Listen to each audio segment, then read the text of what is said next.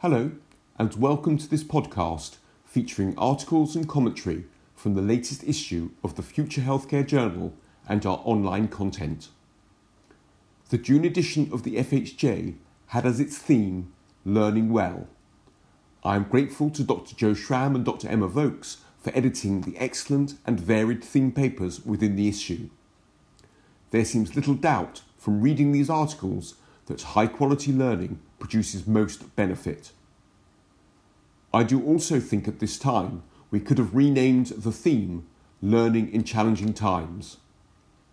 Although learning is difficult during the pandemic, the thirst for learning has never been greater.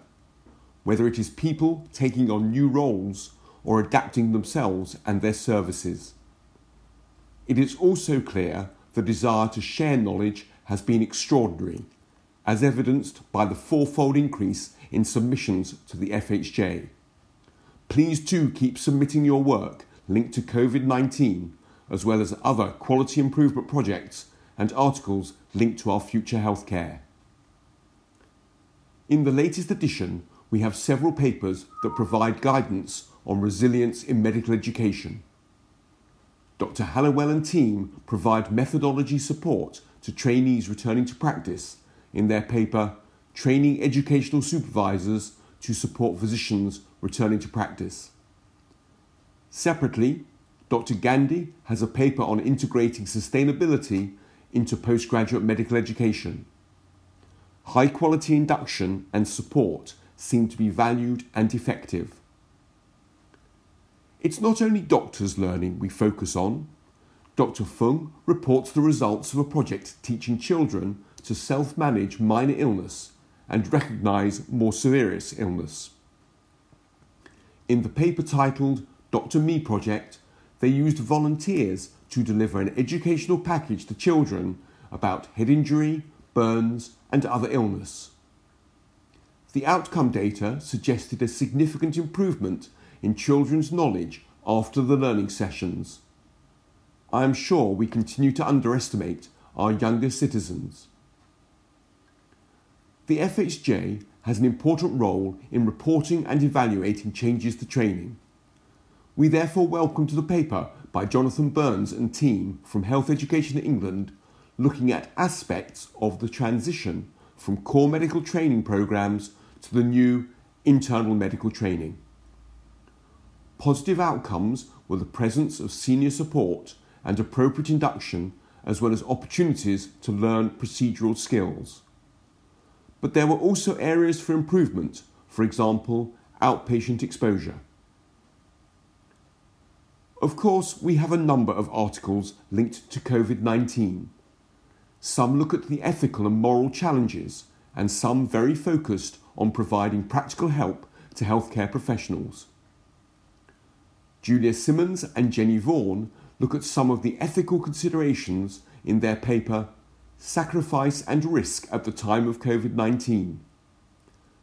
Their perspective, a medical student fast-tracked to foundation doctor status, and a senior clinician in an at-risk group, talk about balancing personal risks taken by doctors with their professional duty to care for their patients.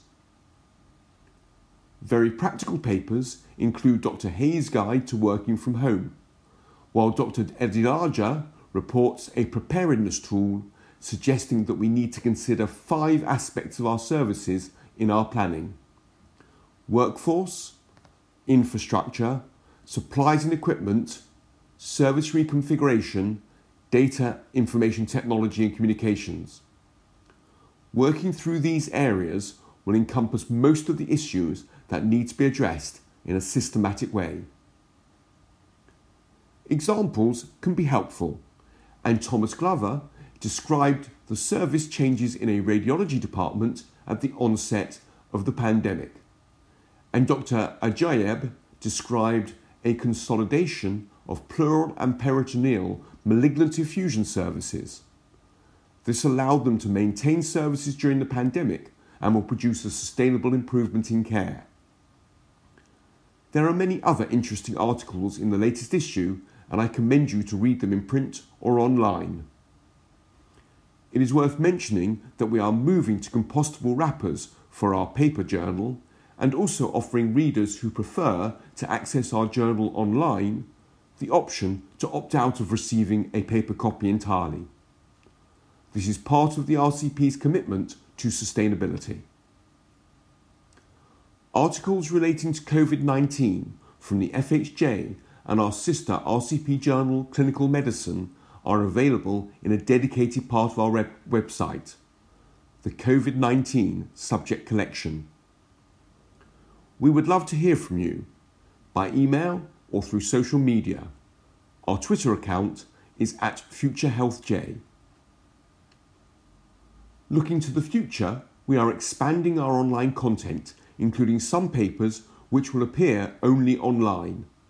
So do keep checking the website for new material. Our next issue, to be published in October, is themed around digital health, including discussing the significant expansion that has occurred in recent months. In 2021, we will be having an issue themed around inequality in healthcare, which remains a real blight on our country and has been further highlighted by the pandemic. We would welcome submissions on this topic to join our commissioned papers. And don't forget that the RCP main website, www.rcplondon.ac.uk, has lots of useful information, including links to a number of other podcasts. Thank you for listening, stay well, and good reading.